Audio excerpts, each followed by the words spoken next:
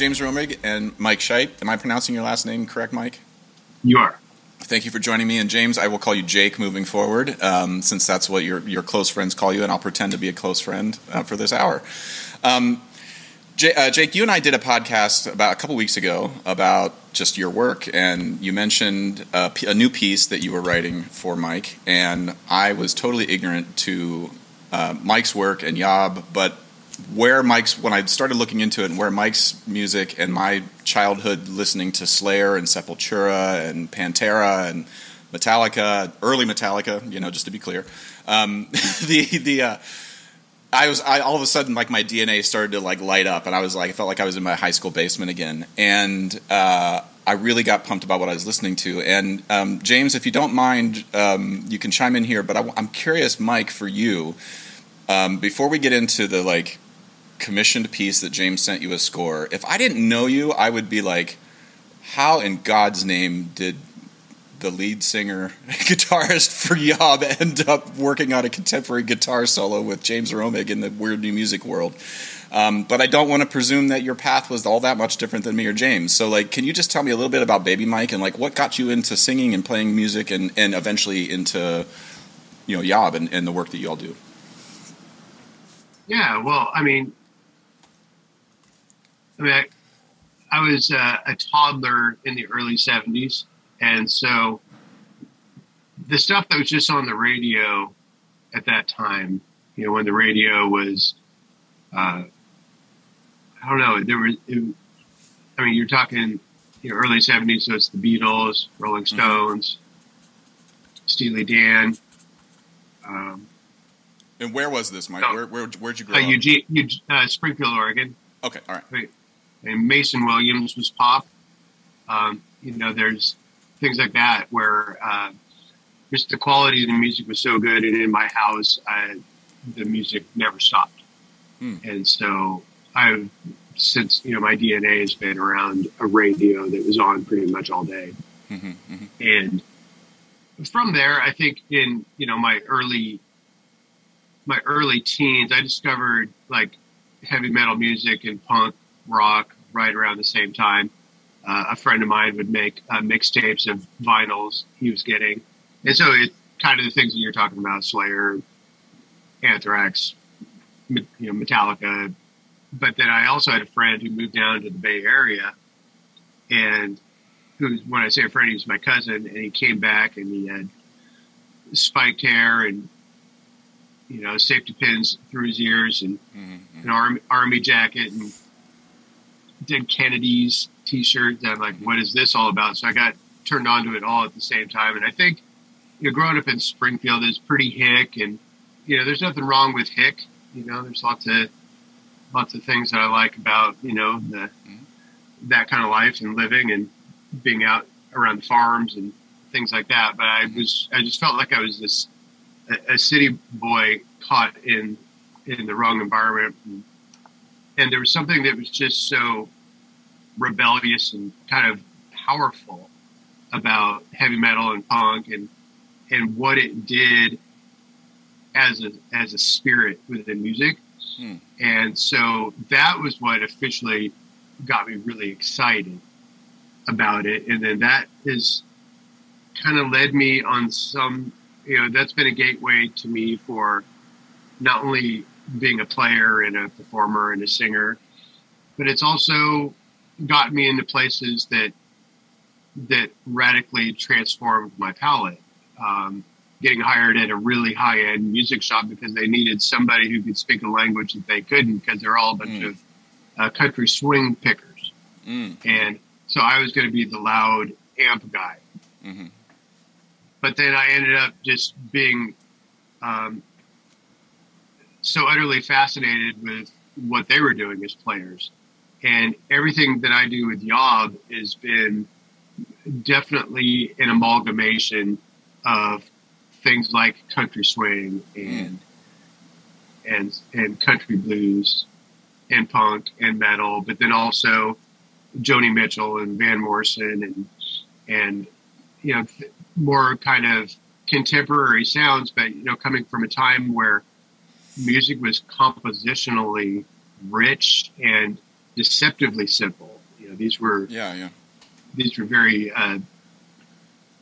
pretty, in some cases, like you listen to Yes and things like that, it's pretty profoundly composed music. And so I just kind of brought all that in long form 70s ballads into punk and heavy metal with chord structures that I learned from learning how to play Chet Atkins tunes. I mean, as you're saying all this stuff, I mean, I'm thinking back to when I was in high school. There were certain camps that you were allowed to be in if you liked certain music, and then like I remember I grew up again like playing Sepultura, and it dawned on me in those times I was just like, this is not simple music. I mean, the drummer for Slayer is objectively brilliant. I'm just going to say, and one of the best live shows I've ever seen was Slayer at Bonnaroo. I was just standing there, like, looking around being like, is anyone else hearing this? Am I the only one? Or is this my first time hearing this? Which was probably the case. But I also liked the Dave Matthews Band in high school, and I didn't tell anybody about it. Because I was embarrassed. And my dad listened to 38 Special, and I loved Randy Newman, and, like, I just kept thinking, like, well, Randy Newman's voice isn't that much different from the guy from Slayer. Like, they're both kind of raspy and not on tune, but, like, it works for what they're doing, I'm curious, like, as you're describing all this, was there did you experience anything like that as you were coming up? Like, because now it's almost rude to not say that, heavy metal was also like, it's normal to say that heavy metal was influenced by Joni Mitchell or Southern, guitar picking. But I would say 30 years ago, I would have been laughed out of the room if I'd have said that. Well, I think metal, on some level, it comes from the blues, but it also comes from classical music. There is, when you're talking about the kinds of compositions that metal is, and so you look at it's also very much a misnomer that metal music is made by meatheads. It is very clearly not the case, and it is. And certainly there's some knuckle dragger music out there, but it's also very difficult to write something simple and have it catch and have it be memorable. There's still something to it that has some level of sophistication, but I think when you get into certainly the kind of metal that I'm into, it's definitely, focused, and you generally have players that on some level, to sometimes astonishing levels, know exactly what they're doing. And they're pushing, and taking everything in their environment from, all the bands that you name to all these artists that you don't think how would these things mix, but they do. You look at all the bands in the world that are influenced, culturally by where they're from, and they're incorporating polkas, or they're incorporating, certainly neoclassical music, and they incorporate jazz and funk, and then, but it remains metal. And so it just becomes richer and richer, richer. It's not and there's such things, right, as old school this or old school that. And I think a lot of times it's kind of like the blues, where it's like, someone saying, look, I love this. It has 5 notes. I'm putting my stamp and signature on it. And that's why I'm taking a tradition and trying to show you who I am within limitations. And so there's so many ways to approach it. And as far as like, growing up and there being kind of like friction, like, you don't see punks at metal shows or metal kids at punk shows, or there'd be friction between those crowds. And certainly I experienced some of that, but I couldn't hide that part of me. I also love new wave. I grew up in, like I said, I was a teenager in the 80s, and new wave was all over the radio. And where I was from, there just weren't a lot of weirdos like me. And so I ended up hanging out with a lot of the new wave kids. Because I was not metal enough for the metal crowd, and I wasn't punk enough for a punk crowd, and there wasn't really a lot of either. So just kind of the misfits banded up, and Well, it always struck me as, I mean, the metal community, now that I'm not super steeped in the metal traditions, but if I'm, and tell me if I'm misdiagnosing anything here. And then Jake, I want to loop you in here just so you're not sitting there politely for the next hour. The metal, I think, because of the perception you laid out of, like, you know, it's a bunch of meatheads or, you know, whatever, and sometimes the way metal musicians looked, like the t-shirts are skulls, and it's like, I remember as a kid being like, saw the first Metallica t-shirt and I was like, they worship Satan. Like, I didn't know any. I don't know, I just assumed that was the case, you know. So that sort of puts a weird sort of conservative label on it, or it feels conservative, like don't touch it, don't mess with it, you know, it's too radioactive. But when you get inside of it, you realize, like, it's a really progressive art form, and it's changing all the time. And Metallica, like, for whatever, you know, aesthetic things you may or may not like about them, like, they have progressed in wildly different directions over the last 40 years. And they're one of the sort of main sort of figures in that community. But I would say the same about Sepultura. I'd say the same about Pantera. You can't listen to Cowboys from Hell and compare it to Great Southern Trendkill, you know, or you can, but they've progressed. So am I misdiagnosing anything within the community there in terms of that progressive nature of the music? Well, definitely not, as far as it being a very consistently rich and progressive style of music. Though what I would say is the bands that you're referencing are, I'm not that big of a Pantera fan, but I mean, in their day, they were certainly a powerhouse. But, you know, Metallica, or, you know, I tend to lean to early Sepultura, but truthfully, those are mainstream bands. Mm-hmm, mm-hmm. You know, the stuff where you really get into the nitty gritty of what metal is doing. There are bigger bands like, you know, Ghost or Dream Theater, I guess you could put in that category, or certainly Opeth, where you start getting into much more compositionally complex, multi-genre influence sounds. But really, the more underground you go, the more you get into the actual nitty-gritty of what metal is currently doing. And it is vast and far out. You have bands that are writing single song 60-minute pieces. You have bands that have 4 songs that are 4-song albums that are 18 to 25-minute songs. You have drummers that can efficiently play at 320 beats a minute. You have things that are just so far out, and it covers a spectrum of approaches, and a lot of it really you have to be very technically proficient to catch the eyes and ears of somebody who is steeped in that music. You can't be a slouch. You can't. You have to be trained. You have to be a drummer that's practicing to a metronome religiously. You have to have certain kinds of chops to get people's attention. And I think that's where, for people that look at it just on the surface, I think they really miss out on some very key things about what the ocean of heavy metal music is doing. And then on the other side of it, where it's like, it's not as, the look is threatening, but then a certain kind of look isn't threatening. But then meanwhile, it's never going to be a guy with a bunch of patches on his vest that has access to the red button for the nukes. You know, it's like, you know, the scariest people on this planet look like, you know, have a suit on. They're not scary looking, you know. You know, and then metal shows are very civil.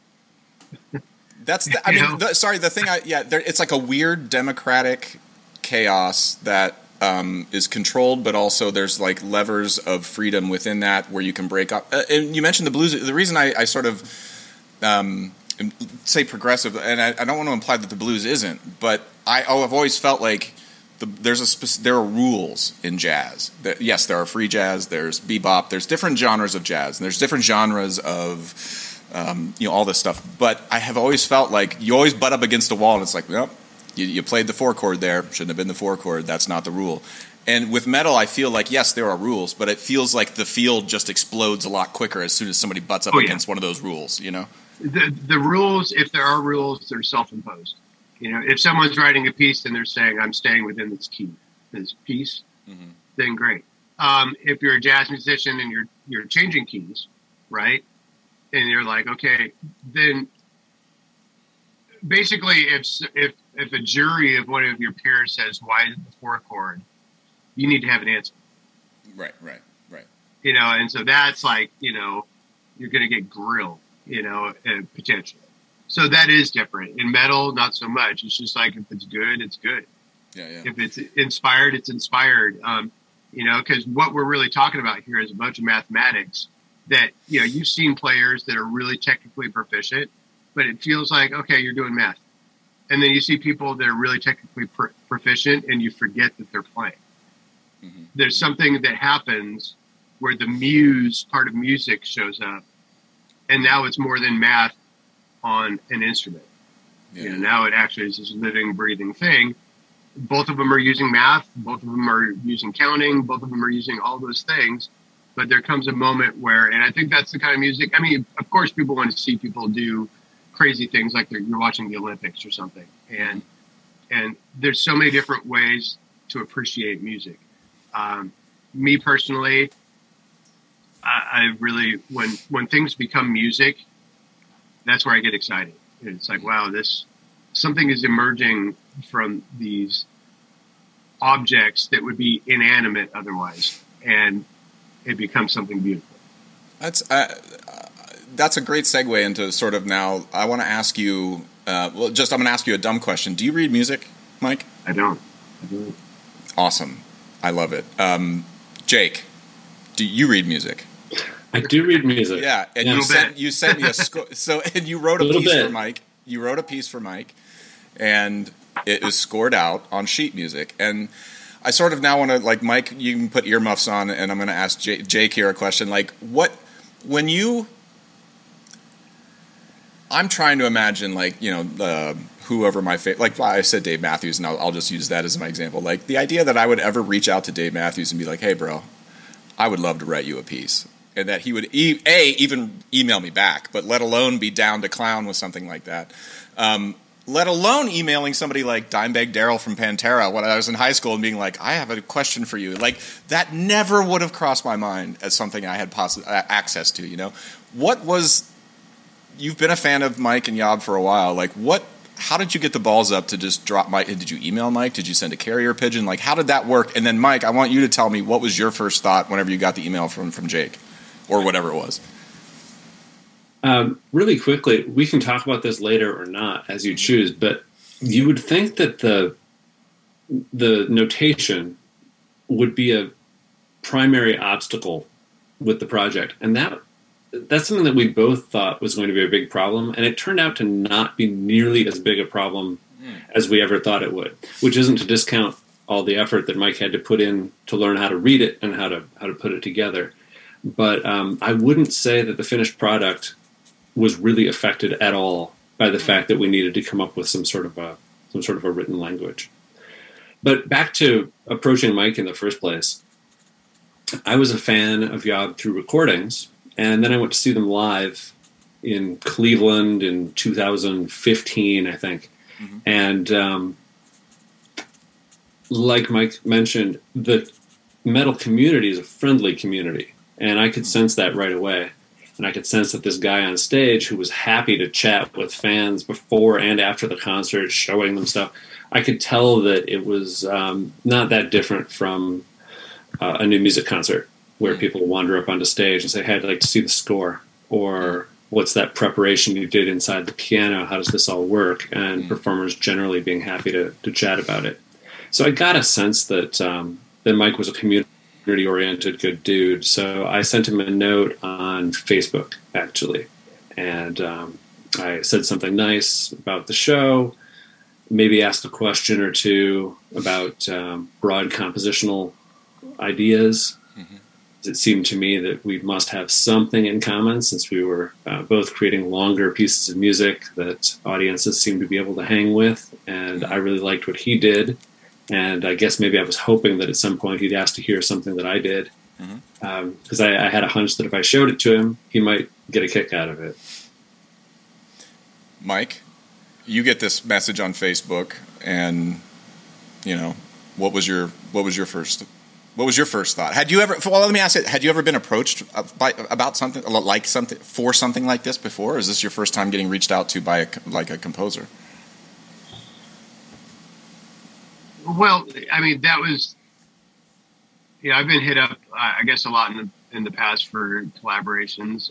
Certainly not at this kind of scope. No, definitely not. And Jake being, the one and only Jake Romig. So there's a unique flavor to our interactions, I think, kind of from the beginning. And I think, Jake wrote me a really nice message, and I responded in kind, and that started us talking and having a dialogue. And I think I want to say, after that show, because that the next time we saw, or where we actually, maybe properly met in person, was in Toronto at another show, and I think somewhere around in that time frame, and Jake, you can correct me here if I'm off, was around the time that this idea was birthed as to try to do something. And I think the disclaimer that I threw out there to Jake is well, I write and I have a sense of what I want to write, and I'm glad that you like it. To me, if you like it, that means, that I'm doing something that is working. But I don't read music. I don't do this. I don't do that. And so that was kind of the disclaimer at the beginning. But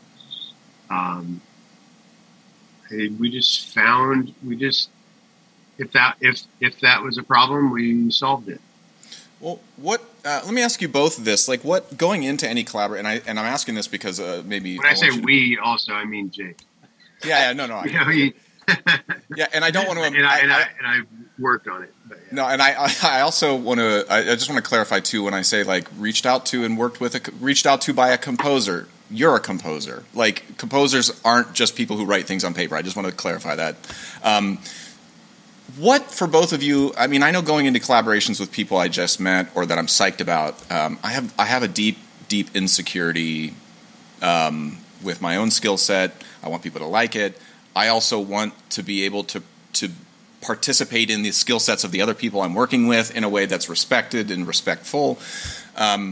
Usually those insecurities are sort of blown up as soon as you start to get in there and you get working. You realize it's all you're just worried about dumb bullshit. But what were the sort of initial insecurities that both of you had in sort of working on a project like this? And maybe Jake, I'll start with you. Yeah, you're pumped about the music, all these things, but what were you? Earmuffs, Mike. What were you afraid of? What were you afraid that was going to happen or might go wrong? My first thought was after getting to know Mike is a very considerate person, and I like to think of myself as a considerate person as well. And so I knew that the last thing I wanted to do was push Mike in a direction he didn't want to go, because I knew that he'd be willing to try to go there for my sake. And so I think both of us were a little cautious, making sure that we didn't promise too much and that we didn't ask for too much. And so that involved a lot of talking back and forth about what can we do. And Mike continually reassured me, I want this piece to be very recognizable as your kind of music and the kind of compositions that you do. And then I would respond and say, and I want somebody to hear one chord and say, hey, that's Mike Scheidt playing guitar. So it took us a long time of chatting back and forth to figure out exactly how to do that. But I think that was our goal all along. And I don't think either one of us wanted to overwhelm the other person with demands or concerns. But at the same time, we had to talk about what we wanted to do and what we were concerned about. What about you, Mike?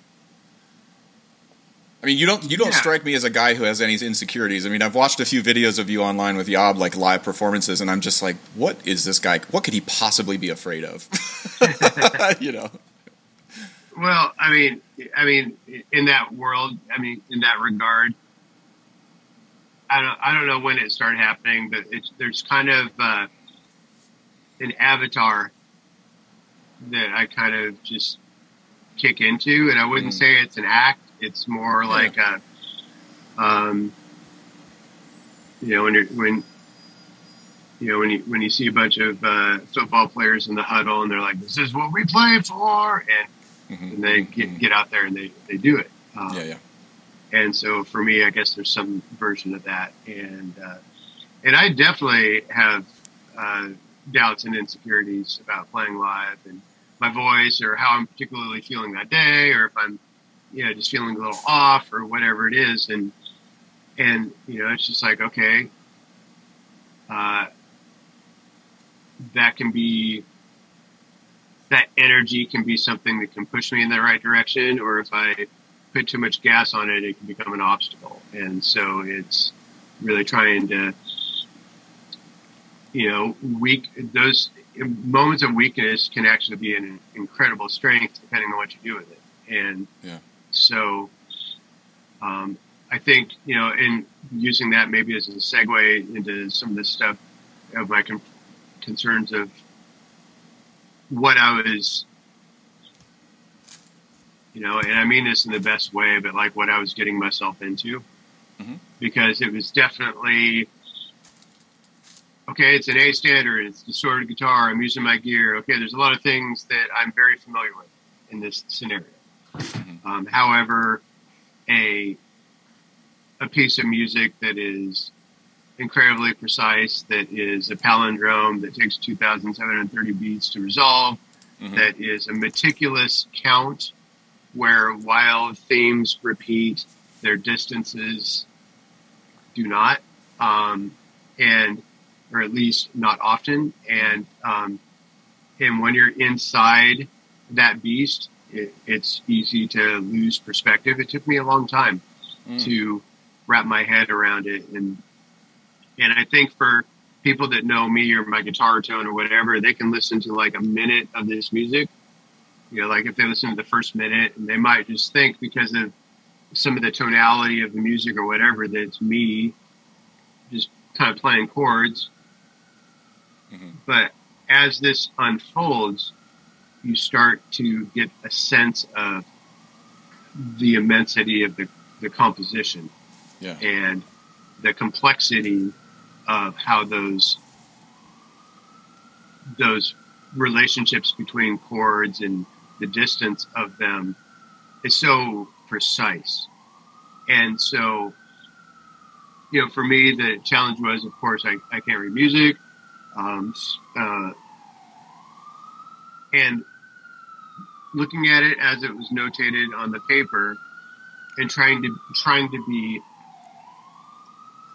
precise with it in a way that was a little stiff, and getting the information from Jake to be like, no, I want it to sound like you playing this, and I want, if there's noise or things like noise or whatever, I mean, as long as the count is correct and you're playing the chord, I want all the chewy stuff that goes with it. I want the bits of character and spice and the things that make it a living thing versus something that would be, run through a MIDI program or something, where you get it very precise. And so, but I think for my parts, the things that made me nervous, I think Jake's right. I think he could have said, now I want you to be doing this, but I want you to be taking a broomstick and while you're doing it, pushing somebody away as part of like a companion piece and I would have tried to do whatever it was that he was thinking. But I think for what was being asked of me, I just found solutions to it. I have a good friend who's a graduate from the the School of Music program in the University of Oregon, and I took. Mm-hmm. He's a very good guitar teacher. I took lessons from him for about 9 months, and all we did was work on this piece, how to notate it. We got a tablature stamp for all the chord voicings, and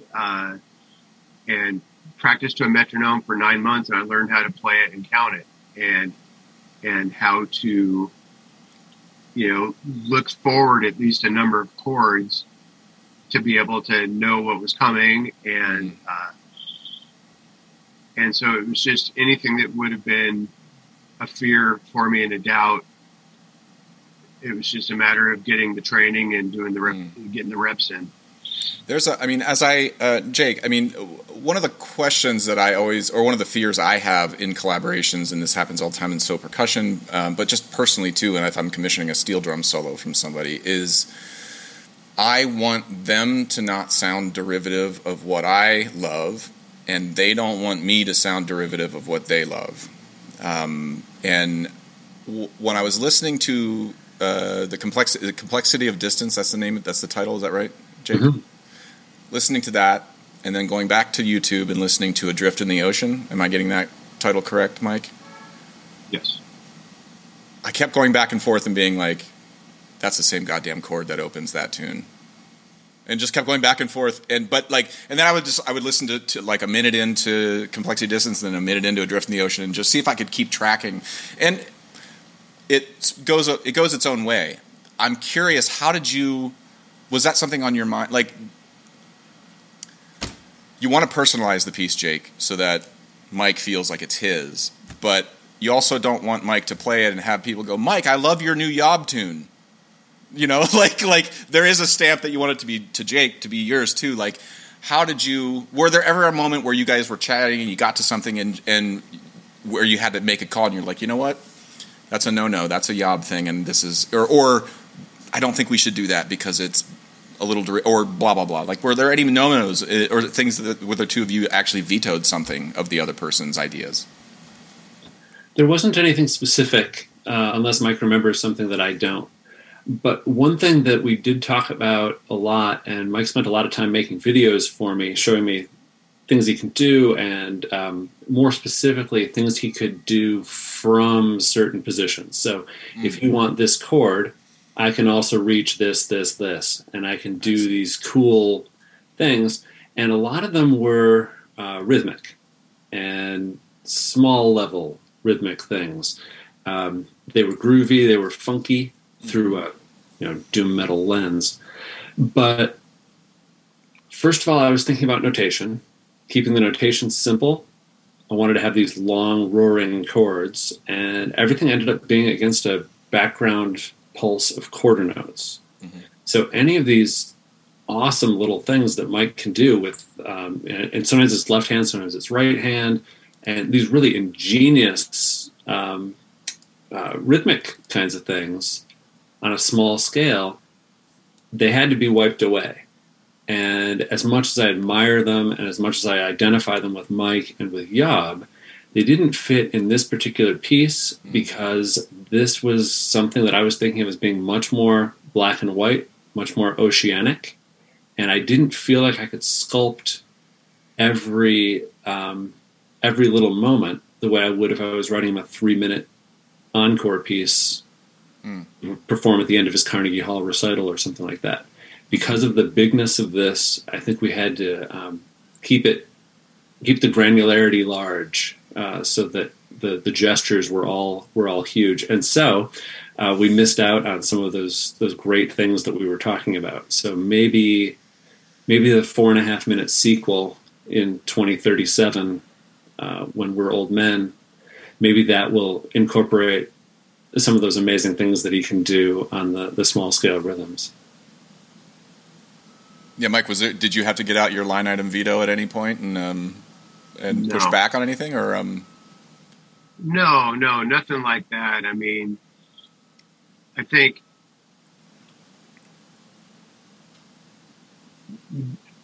the more that I climbed into the piece, because I just didn't have I didn't have enough experience with the piece yet to see it early on as where I ended up with it. I just saw it early on. I saw it as like, oh God, this is. Mm-hmm. It's not that it's technically difficult to play, though. I think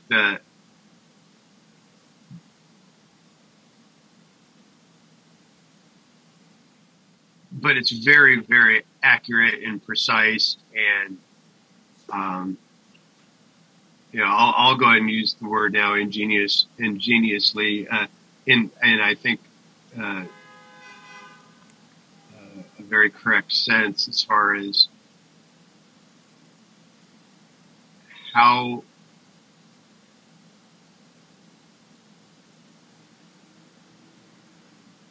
those distances were composed to work the way they do, not just rhythmically, but also melodically. Mm-hmm. And there's not a single thing remotely out of place. There's no fat. Mm. And it's an idea that's committed to, and it's like you put the sequence into the computer and it goes through the sequence and it works itself out and comes out to the other side. And so it was just really profound to me to climb into it and do it. And there's no part of me that was thinking, oh, this isn't me, or this isn't something I can do, or this, oh, I got to veto this. I was just more like, oh God, this is going to be a lot. And then I just made up my mind to do it. Well, Josh. Yeah, go ahead. You're probably familiar with that Steve Schick Perspectives of New Music article about learning bone alphabet, where he talks about when you learn something really slowly as opposed to really quickly, you internalize it more. And when you internalize it more, therefore, it sounds more like an improvisation on the spot than some sort of a superficial reading. So looking back on it, when Mike and I were talking about doing this project, we said we wanted to make the recording first. And I've mentioned this before, that we're doing this in sort of a pop way as opposed to the classical way. Instead of Mike performing this for a couple of years, then we make the recording and put it out. We're putting the recording out, and now we're talking about live performances in the future or whatever, but the recording came first. But it didn't, because Mike spent so much time learning it and working on it with a teacher. This 9-month gestation period allowed him, and I think what you're saying, Mike, is that you really learned the piece as opposed to just dashing it off. So you knew what was inside it, and you started to feel like it was yours. And I think that comes through on the recording. And I think it's necessary, because if it was, I'm sure there's a guitarist out there who could probably just grab the sheet music and play this thing down. It wouldn't be right, and it wouldn't be magical, but it could be done and it could be accurate.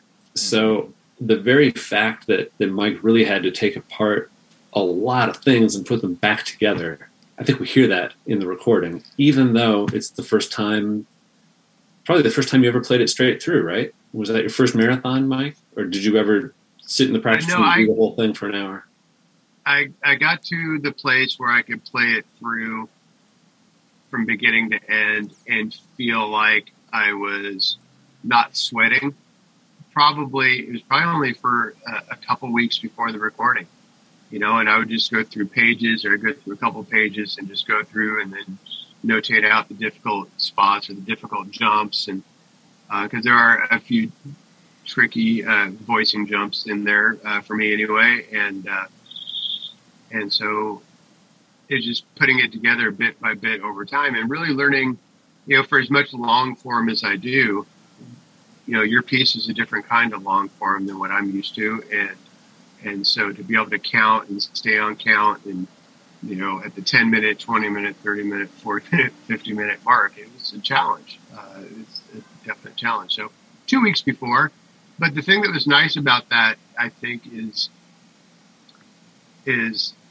I don't know. I think that just a little bit of that tension is really not a bad thing. I love to watch a player who knows what they're doing and they're in the pocket, but they're also flying by the seat of their pants just a little. And that just creates for really interesting moments. And Certainly I anticipate to be able to play the piece with even greater command over time. But I think it was when it was recorded was a really good time and a good moment. And yeah, I could do it and I could stop and I could see where the mistake was and we could fix it and get right in there. And I knew it. That was the thing that was kind of amazing by the time we recorded it. I was like, wow, okay. Mm-hmm. I do actually know this behemoth, this beautiful behemoth of oceanic vast scope. Well, I have two more questions, and one is on the notation tip, and then one is sort of just on how.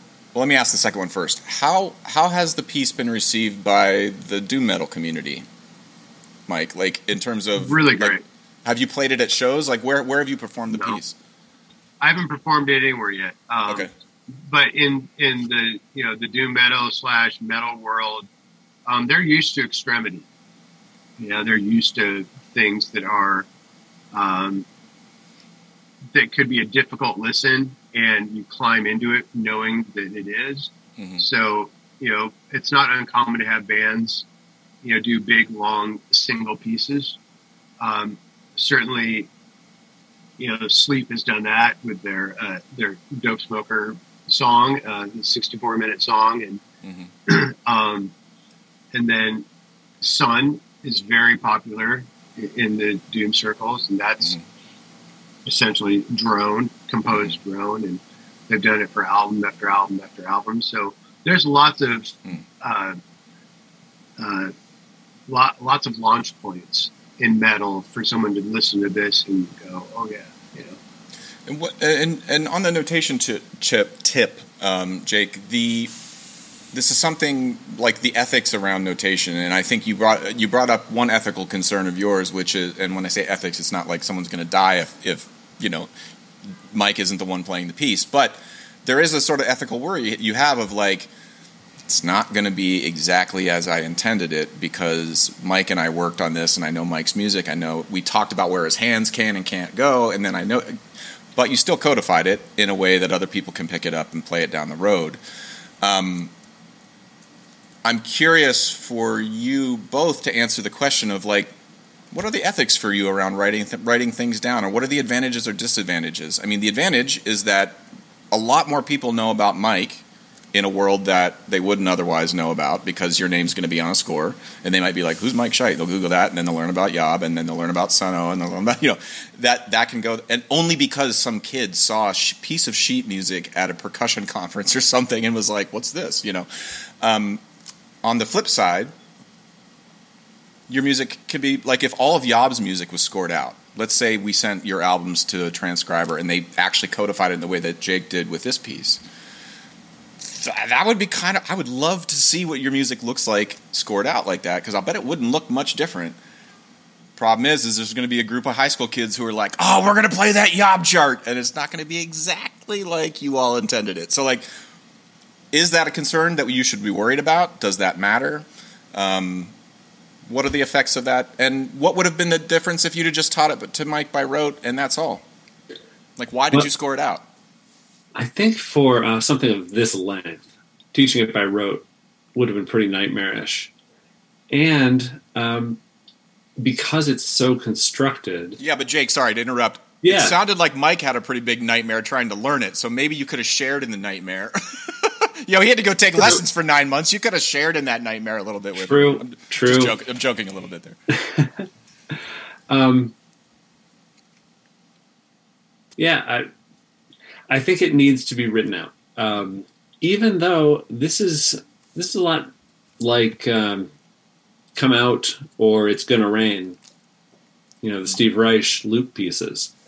This is literally 3 strands of music moving at slightly different speeds, going all the way through and coming back on the other end. And I think it deserves a score. It's interesting to look at. I still haven't done this. If I'm on an airplane sometime or I've got a lot of time to kill, it'd be interesting to write in the number of beats in between every attack and watch the waves go in and out as the piece goes. I'm sensitive to them from listening, which sounds ridiculous. I wrote the thing, but after only a few moments of listening to the recording, I'm starting to follow other paths. You know, I know how the forest was built, but I'm still enjoying just wandering through in a random way. But I think the score is important to differentiate it from something else. I mean, if somebody asked Mike, "Did you just improvise this? Did he give you 6 chords and say, play these 6 chords for an hour?" I think Mike would very proudly say, absolutely not. There's a real structure to this and so on. And that's just what it is. And that's what we set out to do. So the score is not necessary for somebody to listen to it and enjoy it. But for me to listen to it and enjoy it, if I weren't involved in the making of it, I would like knowing that it's there. There's something special about knowing that this is a process going on and that this isn't just something that happened. This is something that was planned. Yeah, I mean, for me too, some of the ethical things around. I mean, I think about it in the context of the steel band world. Like, there's a lot of music that's written every year that just disappears. I mean, and often it's not even like video recorded. So, like, for me, historically speaking, there's cultural history being lost every year because it's not written down. Yeah, I don't see Yob any differently than I would a steel band. That's cultural history. There's an art form being made that, if it's not written down, needs to then be survived on a record or a videotape or something. And I would worry that 300 years from now, people would be like, Yob who? Just because it wasn't written down on Sibelius or something stupid. And so, like, that, but that's an ethical concern I have, that I don't need to be right on that. But I'm curious, Mike, is anything I'm saying registering in terms of like I think the way you're making music is actually the way most of the world makes music. You know, and I'm just bothered that it's not written down, and people 700 years from now won't be able to go to the library and pull out, you know, a Yob tune off the shelf if they want. Yeah, I think, you know, it's always been a little bit of a daunting idea in this, you know, for the very reason that I personally wouldn't know how to approach notating out our music, and I would have to do quite a bit of work to even approach it. But, you know, to your point, there are people that do that, and it is something that we get asked for. And there is, I mean, there are people that do Yob covers, and my style is, you know, look, I'm not, you know, I'm not some crazily skilled player technically, but the way that I've put things together is weird. And so when people will actually see the band, sometimes they'll be like, oh, wow, I thought that was 2 guitars, but it's just 1, you know, and you're able to do all the things as a single player, which is the country blues thing, right? Alternating bass, you have melodies, right hand technique. It sounds like a lot more than one thing. And so I do that, but then by hearing other people do their interpretations of it that are clearly not the way it would be notated, because they're trying to do their best approximation of the thing. Right. I get really fascinated by that personally. I mean, I the way I feel, and this would be true whether it was out there written down or not, is you put music out into the world. I mean, on some level, you get ownership, like, hey, you know, you can't reproduce that, but, you know, you can't repackage that and say it's yours or whatever. But, I mean, aside from that, I mean, music has a life of its own. It completely eclipses its writer and becomes something that is owned by other people very, very intimately and personally. Like, Iron Maiden doesn't get a say on what my favorite record of theirs is. They wrote it, their lyrics and everything, but they sent it out into the world. And when I get my hands on it, they'll put out 20 records, and 1 is mine or 2 are mine. And that's none of their business, you know? And so, and, you know, I'm sure, speaking of Iron Maiden, there's lots of stellar Iron Maiden covers. I'm sure there's some pretty horrible ones out there. There's probably some really inventive and interesting, like, whoa, I never thought that would work in a New Orleans jazz band. But look, listen to the Troopers through a jazz band. I mean, there's so many different ways that things can be reimagined. And I would not really ever want to micromanage that. That's, it's not personal. That's other people. Jake, go ahead. You look like you were going to chime in. Well, I remember, Mike, you asking me about the big piano piece. Mike knows Ashley, my wife, who's the person who recorded Still and has given 25 or 30 performances of it.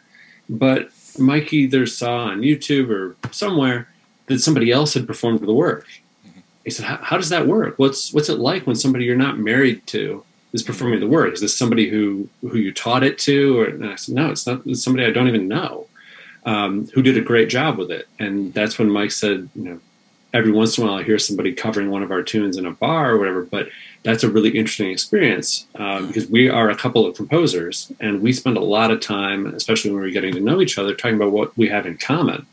But this is a huge difference where I can just ship mine off and somebody else does it. And I think that's something that we talked about a lot with our piece too. Mike asking me, how do you want this? And my saying, don't care. It's yours now.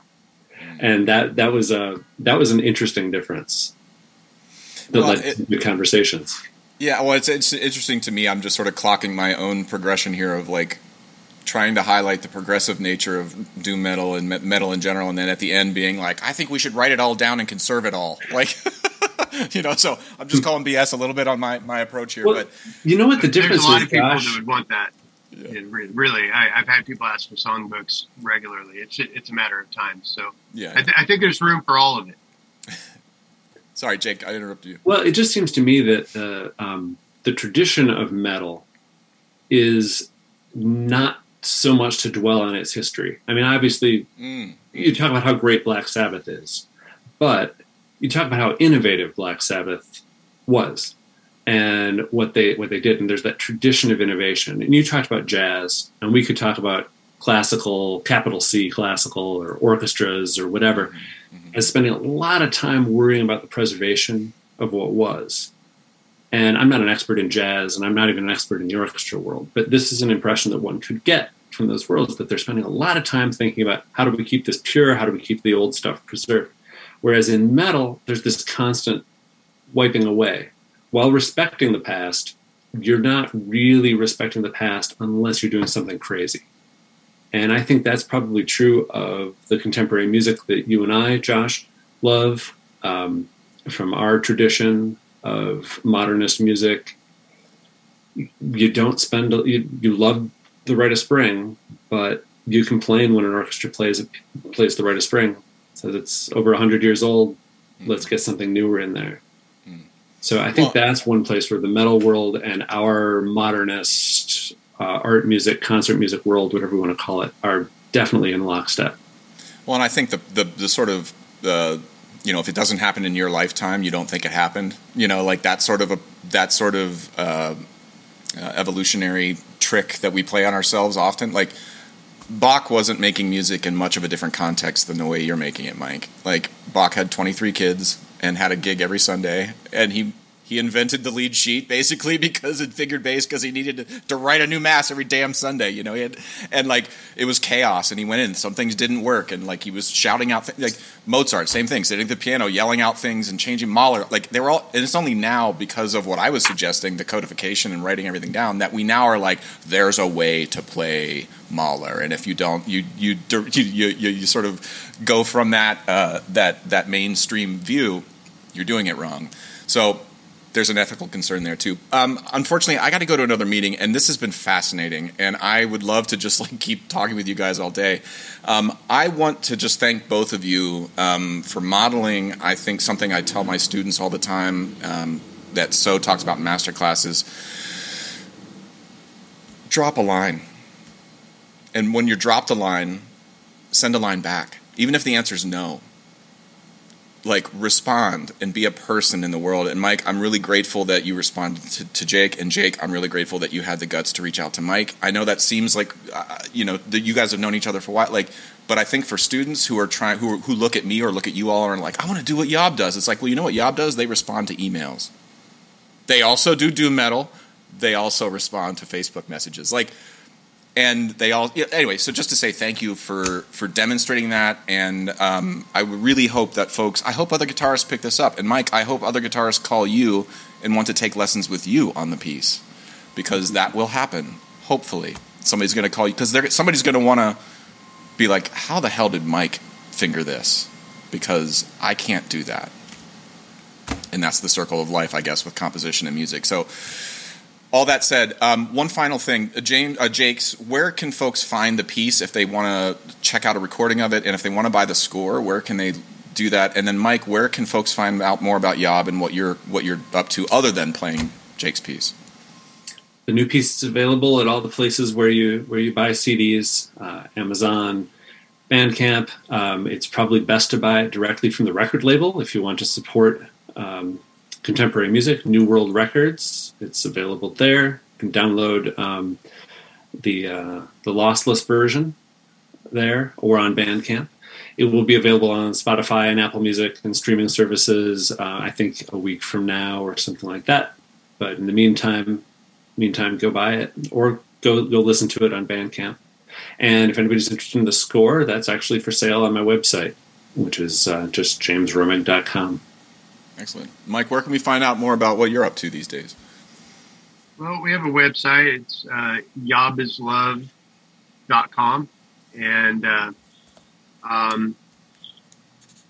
we also are on Instagram and Facebook, and pretty readily available there. And those are probably the best ways to find out. And we've been through a lot of different, record labels and things like that over the years. So, our discography is kind of spread out, but in the internet age, that is nary a problem. Google search or two will take you pretty much everywhere you want to go. Yeah. All right. Well, guys, thank you so much for your time. I really appreciate your generosity of spirit and everything here. I hope you stay healthy and safe, and I will look forward to the next project you all do together. I hope to see round 2 at some point in the near future. But stay healthy, and I hope to cross paths soon. Nice to meet you. Thanks, everybody. Good talking to you guys. Likewise. Okay, I hope you enjoyed that conversation. This podcast is brought to you by Liquid Drum, liquiddrum.com down in Waco, Texas. My good friend Todd Meehan runs an amazing percussion company down there. Great merch, great content. Check him out, liquiddrum.com. Also, Kyle Dunleavy, dunleavypans.com, DUNLEAVY pans.com. Kyle Dunleavy makes and builds all the steel drums that I perform and teach on, Enzo Percussion, as well as at NYU and Princeton.